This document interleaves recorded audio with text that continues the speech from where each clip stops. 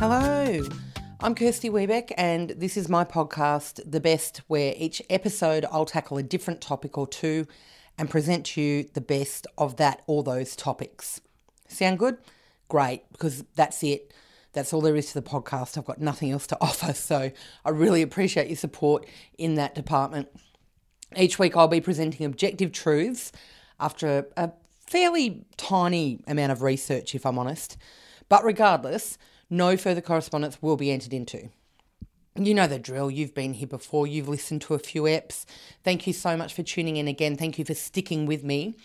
Despite the backlash, despite the fact that I'm certain I have not presented anything yet that you've actually agreed with, I dearly appreciate that you're coming back for more. Also, thank you for the wonderful reviews. Some of my favourite feedback has included people saying that they'd been pronouncing my surname incorrectly ever since they discovered me years ago. And to that, I would just like to say, don't feel bad. You're not alone. I don't think I've ever done a gig where the MC has ever brought me on to the correct name. So you're not alone. It's just a club. You're in it now. No stress at all. I've also had 2 people DM me on social media saying that they were sure my name was Kirsty. Let me tell you, there is absolutely nothing in this world like having to convince someone that you know what your name is. I'm like, it's on my birth certificate, mate. It's right there. It's actually written there on the Instagram page that you are DMing to. Well, it's a losing battle. You know, I mean, I've got all the evidence. I know my name's Kirsty, but sometimes I just can't prove it to people. I feel like I'm getting to the point with the Kirsty thing where it just might be easier to change my name. But I've mentioned this to one of my friends who's called Kirsty, and she's assured me that the second I changed my name to Kirsty, everybody would start calling me Kirsty. And then I'm like, well, sure, maybe that's the workaround. Like, maybe that's what I need to do. I just try to convince everyone my name's Kirsty in order to get them to call me Kirsty, which is my actual name.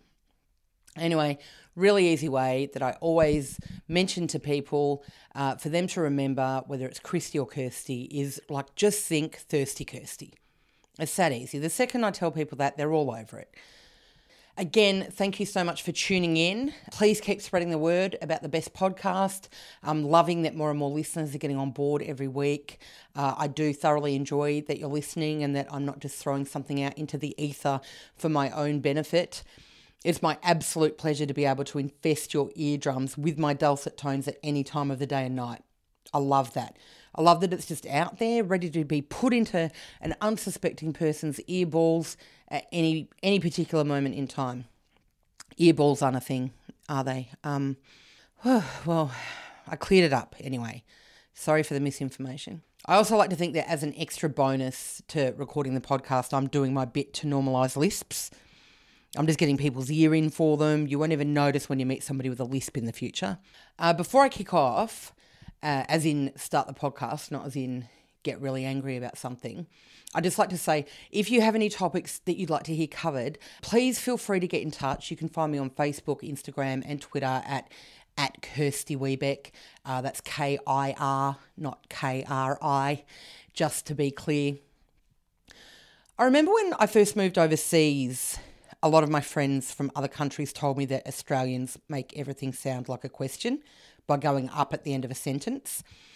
Now, by the time I moved back to Australia, I was acutely aware of it and everyone sounded like they were constantly asking questions. Listening back to the first few episodes of this podcast has made me realise that I am literally the worst offender in this entire country. Like, I can't get over it. The first episode I listened to, I was like, oh my God, it's at the end of every single sentence. If you drew my voice, it'd look like a skateboarding half pipe. Like it just goes, you've probably noticed yourselves. Let's see if I can turn that around. Like, I'm super keen. I'm really, really eager just to flatten the curve. I know that's a very overused phrase at the moment, but I would like to flatten the curve of my speaking voice, okay? So I'm particularly keen for some feedback from the international listeners. Please let me know if I improve and if I stop sounding like I'm constantly asking questions.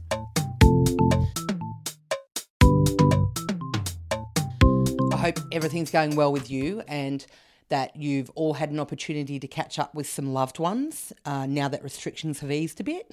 Or, on the flip side, you're enjoying still having a reason to avoid all the dickheads in your life. Oh, I'd love to come over, but you see, we're still going to isolate for a bit, just a bit longer. Like, we're just a bit worried about that second wave. There's almost always a silver lining if you just look hard enough, isn't there? Is anyone else looking forward to you and your post person seeing other people for a while? It's starting to feel awkward that I haven't invited my toll courier to meet my parents yet. Like, I see him nearly every day. It's getting out of control. If restrictions are lifted properly by December, I reckon I'm going to take him home for Christmas. And speaking of Christmas, great segue, I'm all about segues. All of your Christmases are about to come at once because I'm kicking off episode 5, today's episode. I'm going to do it right now. What have I got in the bag for you today? Unfortunately, the way I've chosen to title the episodes has completely killed any opportunity I had to create an air of mystery in the intros. Like, while I've been planning what I'm going to say in each episode of the podcast, I'm like, what's a outlandish pun that I can do to introduce the topics this week? And then I'm like, or a quiz question, a trivia question. And then I can be like, well, funnily enough, today we'll be talking about blah, right? But I've set the podcast up on iTunes and Spotify in such a way that the titles are right there. So there's no mystery. But if there were, if I didn't give the topics away in the title each week, I reckon this week I would have said, if you want to be my lover, you got to get with the best. And then I would have let you decide that today we're taking a look at one of the biggest pop acts of the 90s, the Spice Girls. And you would have been blown away by the hilarious, very clever intro as well. Just go along with this, please. I'm so glad that I can't see your faces for feedback as you're listening. Anyone who follows me on social media will be well aware that I love a bit of a dad gag. So here we go. The Spice Girls. Who were they? That might seem like a patronising question to you. You're probably thinking, who hasn't heard of the Spice Girls? And I don't blame you. But just before COVID-19 ramped up and we all, had to start staying at home, I met someone who had never heard of Die Hard. You have got to actively reject modern living in the extreme to have never heard of Die Hard. I mean, I hadn't watched one until recently, sure, but I most definitely had heard of it many, many times over the years. Just in case you are one of those people who's been completely rejecting pop culture for many decades, the Spice Girls are an English pop girl group formed in 1994. The group consisted of Melanie Brown, also known as Mel B, and also known as Scary Spice, Melanie Chisholm, also known as Mel C, also known as Sporty Spice, Emma Bunton, aka Baby Spice, Jerry Halliwell, aka Ginger Spice, and finally, last but not least, Victoria Beckham, also known as Posh Spice. Interesting fact, they were originally going to be called the Spicy Girls, but there was a porn site called that, so obviously a backup plan had to be engaged. Researching this episode would have been a very different journey if they'd stuck with the Spicy Girls. I suspect I would have learnt a lot about a lot. Before I get into it, I would like to stress that the Spice Girls were a manufactured girl band, in inverted commas. They had a whole big marketing machine behind them, okay? So in assessing which Spice Girl was the best, I'm not actually appraising the individual members as human beings, all right? I want to be very clear about that.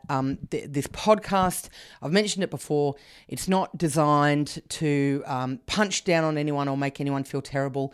And I do suspect that the Spice Girls will tune into this episode. So I want to be very clear that I'm sure they're all absolute treasures, except any of them who have been assholes in the past. I have no intel on this. I'm just covering all my bases for when people start messaging me saying, but Sporty Spice flipped off a litter of puppies once. That's Also, just an example, Mel C would never do such a thing, but you get what I mean. Absolute treasures, all of them, but we've got to get to the bottom of which one was the standout act in the group. So let's take a look at the crew, starting with Emma Bunton, aka Baby Spice. The first thing that pops into my mind when I think of Baby Spice is my ex, who had a story about literally running into her outside a London nightclub many moons ago, and them both flying in opposite directions and landing catastrophically on the side of the road. Nobody puts Baby in the gutter. Turns out they do, and they did. No one was permanently injured, and I'm absolutely certain the stains washed out of Baby's feather boa. Okay, so don't be upset. Don't let that upset you. She's fine. She's thriving, in fact. So I'm sure she doesn't even remember the event. Where is she now? Where's Baby Spice? Hopefully not still in that gutter. No, she's not. She's not. My ex watched her get up and walk away, so that's totally fine. We've covered that base. But I can't think of a single thing Baby Spice did after the Spice Girls, right? So, like, off the top of my head, I'm just like, I've got no idea. Absolutely no idea. So I gave it a Google. She went solo. I'd totally forgotten about that. So it wasn't that I didn't know what she'd done, but I forgot about it. So that's a terrible sign, isn't it? Like, just between you and I even quite liked one of her singles that she released. It was called What I Am. Give it a spin later on. I enjoyed it. I actually really liked that single. Also, that's just between you and I said that, so if that gets out, I'll deny I ever said it. I'll just delete this episode. Now, she also got into radio. Okay, great, natural progression, good on her. So she was on the breakfast show on Heart Radio in London, and she was on that until 2018. So she actually lasted the distance there for quite some time. And she released her 4th album just last year, and it became her first top 20 album in 15 years. Like, you'd have to be pretty happy with that. Like, you've sort of disappeared out of the pop scene for a while and you're in radio, and then 15 years down the track, you managed to get an album into the top 20. Like, I think that's an enviable circumstance for anybody. So it turns out that she's actually been up to a fair bit, and it's just that I haven't been fixating on her career, that's probably also positive for me. I'm quite pleased to think I've had other things going on. She's also been voicing characters in animations. That's cool. That's something I'd like to do. And I would say she's probably a lot more prevalent now, in fact, than she ever was in the Spice Girls. Like, there was something deeply unsustainable about being a full-grown woman marketed as a small child. I mean, even just the whole Baby Spice thing. And I say this, right, again, kindly, and also as an expert at bad marketing decisions. Here we go. Here's a story for you. When I started out in comedy, I also worked in a client-facing role in the federal government. I worked in a very difficult portfolio that I won't name. It rhymes with immigration. I decided that I'd start performing under a stage name. I didn't want there to be a crossover between my day job and, me dipping my toe into comedy. So I was like, right, I'll have a stage name. Now, bear in mind, I was 30 at the time. So there's absolutely no excuse for what you're about to hear. I can't even believe I'm saying this on a podcast. I've never said this publicly. I started performing under the stage name Kirsty Webeck. It's bad. It's so bad. Please don't lose respect for me. It's really terrible. It started out as an in-joke between some friends and I guess I didn't expect to make a career out of comedy so soon. So most of the comedy community got wind of this stage name of mine before I quit my day job and before I started performing under Kirsty Webeck, my actual name. Needless to say, the vast majority of my peers in comedy thought I was a massive dickhead and it took me years to convince them otherwise. This is why I can say with great authority that the Baby Spice thing was a terrible idea. Baby Spice was also one of the least charismatic of the troupe. Like, she barely added anything to interviews and was always in a real supporting role. Like, I love her as a person. She's adorable. Like, if you ever saw her interviewed. Like, she seems like such a lovely person. Like, don't get me wrong, you're great, Emma Bunton, but I just don't think she was given much of an opportunity to shine and to be the best Spice Girl. Then there was Posh, aka Victoria Beckham. Now, Posh was arguably the most stylish of the group. However, she was allowed to speak approximately once throughout their active years. And I think I'm being generous even with that. She was also occasionally given 3 words to whisper in a song to showcase her solo voice, and at times it could be said that she was the original pioneer of the "I'd like to speak to the manager" haircut. She apparently earned the name Posh Spice because when she was in school, her dad used to drop her off in their Rolls Royce, and she was mortified by that.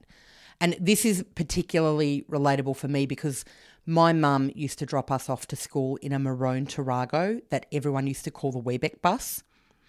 When my sister and I walked to school, Mum would still drive the school route, and she'd pick up any of our friends who were running late before dropping them at school while honking the horn and yelling, "Yoo-hoo! Yoo-hoo!" out the window wildly like someone who definitely needed to be breathalyzed. In summary, Posh wasn't ever really given the opportunity to take centre stage, unlike Mrs. Webeck hanging out the window of a Tarago. Next up we have Mel B, or Melanie Brown, otherwise known quite problematically as Scary Spice. I mean, I guess the logic behind it was that she had a big personality and wore lots of animal print, but somehow I just don't think it had passed through the executive team these days. Mel B was allowed to exude personality and was definitely given breathing space to be the most out there Spice Girl. If memory serves me correctly, her tongue spent significantly more time in the outdoors than it did in her mouth. She was meant to be the way out there, larger than life, wild sort of character out of the troupe. She was, however, allowed to shine so much that she actually has gone on to have quite a lucrative TV and movie career, which is great, and also included stints judging the X Factor and Australia's Got Talent. So if you look her up online, she's done so much stuff since the Spice Girls. It's actually quite amazing. Good for her. Good on you, Mel B. Congratulations. And furthermore, none of my exes have ever knocked her over on the streets of London, so that's a win also. There's also Mel C, right? Melanie C, or Sporty Spice. And she was every soon-to-be gay girl's dream. Right, we were all so into her. I remember taking way too keen an interest in Sporty Spice's career for someone who wasn't too Spice Girls obsessed. Like, I was a little bit too old at the time to be really, really into the Spice Girls, but I was really, really into Sporty Spice. Between keeping an eye on Sporty Spice and Ranger Stacey, I had very little time for any other hobbies. She was a tomboy. She got to rock super cool clothes in the eyes of any young person who didn't adhere to society's expectations of girls in dresses. And she also actually got to sing. Like, Mel C did a fair bit of singing, perhaps mostly because she could sing. On top of all that, I'd put forward the case very confidently that she was actually the best dancer of the group as well. Seriously, she did quite well solo afterwards because she had the vocals. I dare you, I double dare you to go listen to I Turn to You after you finish this episode. Okay, so the song's called I Turn to You. It's an absolute banger. It's a real bop. I still enjoy it to this very day. Again, if that gets out, I'll deny it. But after you finish this episode and told 300 of your closest friends to listen, review and subscribe, go and listen to I Turn to You. Let me know how you go. Finally, last of the Spice Girls, there was Geri Halliwell. Everyone knows Geri Halliwell, aka Ginger Spice. Ginger Spice was everything to gay boys. She was pushed forward as the leader, and she was fierce and fashionable with a splash of feminism by way of her whole girl power shtick. Like, she was really into just, she used to do like the peace sign and she'd be like, yeah. Or was it peace sign or the V for victory? But girl power coming at ya. Whenever I think of her, I think of the Union Jack in sequence for some reason. I think that might be like off the Spice World movie, which until I started saying that, I didn't think I'd ever watched it, but maybe I have. Anyway, Jerry Halliwell was a ripper who could also sing a bit, and she could also dish out a bit of sass and personality in an interview. So she was definitely considered the leader of the group. The Spice Girls, what a crew. They had a red hot go, didn't they? They really did. But who was the best Spice Girl, objectively speaking? The best Spice Girl was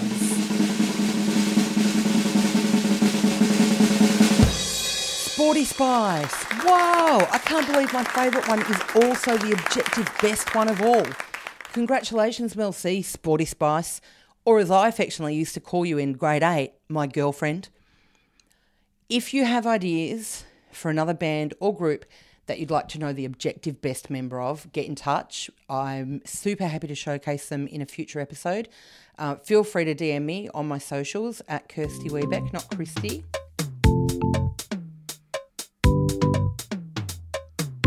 The second topic I'm going to take a look at today is another very divisive topic. It's colours. Everyone has an opinion on what the best colour is, but that doesn't necessarily make it correct.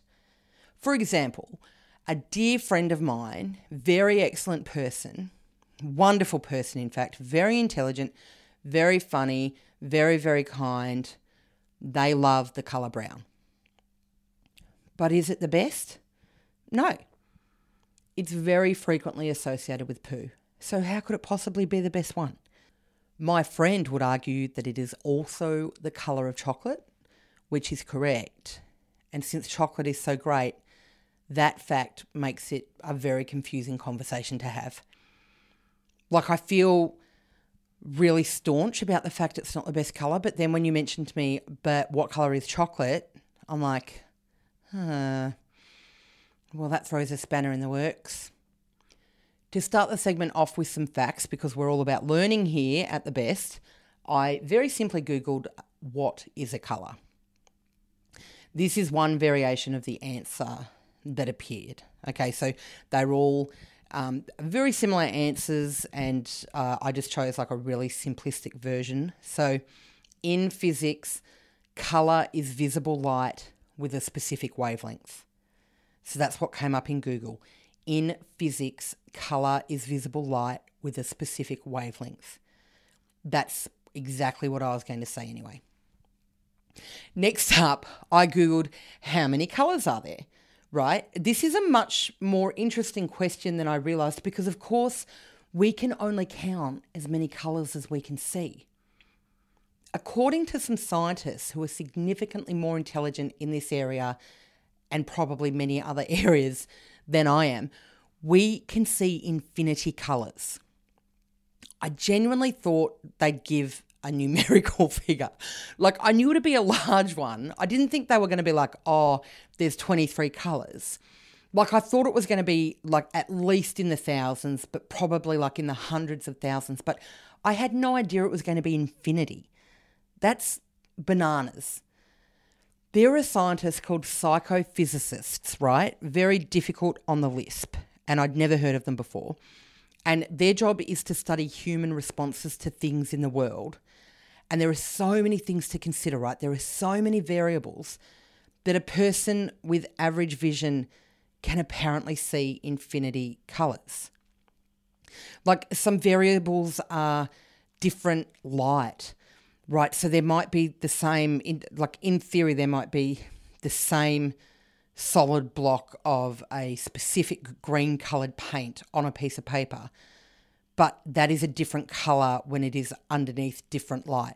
So there's so many variables. Like, I'd never thought of that, like the fact that light shining onto a colour changes the colour. Like, oh, whoa, I don't know about you, but that's just opened up too many lines of inquiry for me. After this episode, I'm going down a psychophysicist rabbit hole on the internet. Like, I find it so fascinating, but also inconceivable. Like, when I try and think about how many stars there are in the sky, like my brain just hits a wall. You wait, next week's episode will be all about discovering the best psychophysicist in the world. Not really. I'm going to save that for like episode 1500, where I'm like, oh, All right, we've exhausted every band in the world. We've exhausted every kind of soup in the world. What's left? Psychophysicists. So we've laid the groundwork. We've ascertained that there's a buttload of colours, but that still doesn't answer the pressing question of which one is the best, okay? And that's what we're most concerned at here at The Best. Now, let's have a quick look at the most basic of colours. I won't take you through all infinity because my recorder's battery will run out and you have lives to get on with, and so do I, believe it or not. So let's break it down with some of the basic colours. Here's just a really quick list of a bunch of colours that come up really commonly on Google when you say, like, what are the colours? When people don't want to list infinity colours, these are basically the ones they list. Red, orange, yellow, green, blue, indigo, violet, purple, pink, silver, gold, brown, grey. The website I was looking at also listed black and white. But all of us know they're not colours because white contains all wavelengths of visible light and black is, of course, the absence of all visible light. Right? I just learnt that. Can you tell? I'm taking it for a spin. Sorry to be out here stating the obvious. So we're getting rid of grey and brown immediately because they're rubbish. From a strictly objective perspective, what are things that are grey? Rainy days, concrete, sharks. I don't dislike sharks. As a side note, I just couldn't, for the life of me, think of anything else that was grey. Purple and pink are out too. Just because they're a bit much. I've got nothing against them. They're just a bit much. I had a really angry teacher as well in high school, and she used to wear a purple tracksuit, and whenever I see purple now, I can only ever think of her or Barney the dinosaur. We're also going to get rid of red and orange. Red's a bit too aggressive and overused in marketing for cheap items. And I love cheap items, don't get me wrong. I just see too much red everywhere all the time. And orange isn't versatile enough. Like, how often have you purchased an orange item of clothing that hasn't made you look like an orange? We're culling all of the options, right? We're just going to eradicate them. We're going to chop it down. We're going to cut to the chase, and we're going to narrow it down to green, blue, and gold. They're all beautiful, versatile, and associated with the ocean, which can't be a bad thing, right? Green has very heavy associations with nature. And if there's one thing you need to know about me, it's that I am a big fan of nature. I love the environment. I love grass and trees. When it comes to nature, the greener, the better as far as I'm concerned. Can't get enough of it. Blue is also heavily associated with nature. We're all wild about a blue sky, aren't we? And as for a clear blue ocean, get around me right now. Large expanse of wet blueness. I am so sorry for making the ocean deeply unattractive with that last sentence. Just before Corona contained us to our households, I was in New Zealand and we went for so many walks around these incredible blue lakes and rivers. Like, I couldn't get enough of them. Not only are they so beautiful to stroll around, they're also a very practical colour to wear. Who doesn't love a blue t-shirt or some blue jeans? Blue chinos, get into it. So many different variations of blue to choose from for any occasion. Blue is also associated with victory. First prize is always a blue ribbon. Blue ribbon ice cream is also a wonderful thing to have for dessert. Gold's also a ripper of a colour. We also most commonly associate it with victory. If blue ribbons aren't being given out to the winners, what else is? Gold trophies, aren't they? Love a gold trophy. Gold is also always used for a bit of the old razzle-dazzle, isn't it? We see it on the stage all the time, and it's a glitzy and glamorous addition to any float at the Mardi Gras, I assume. So there you have it. A quick glance at three of the best colours, green, blue and gold. If there's one thing we've already learned at the best, though, it's that there can only be one winner when it comes to the objective best of anything. So let's get stuck into it. Which is objectively the best colour? From a short list of blue, green and gold.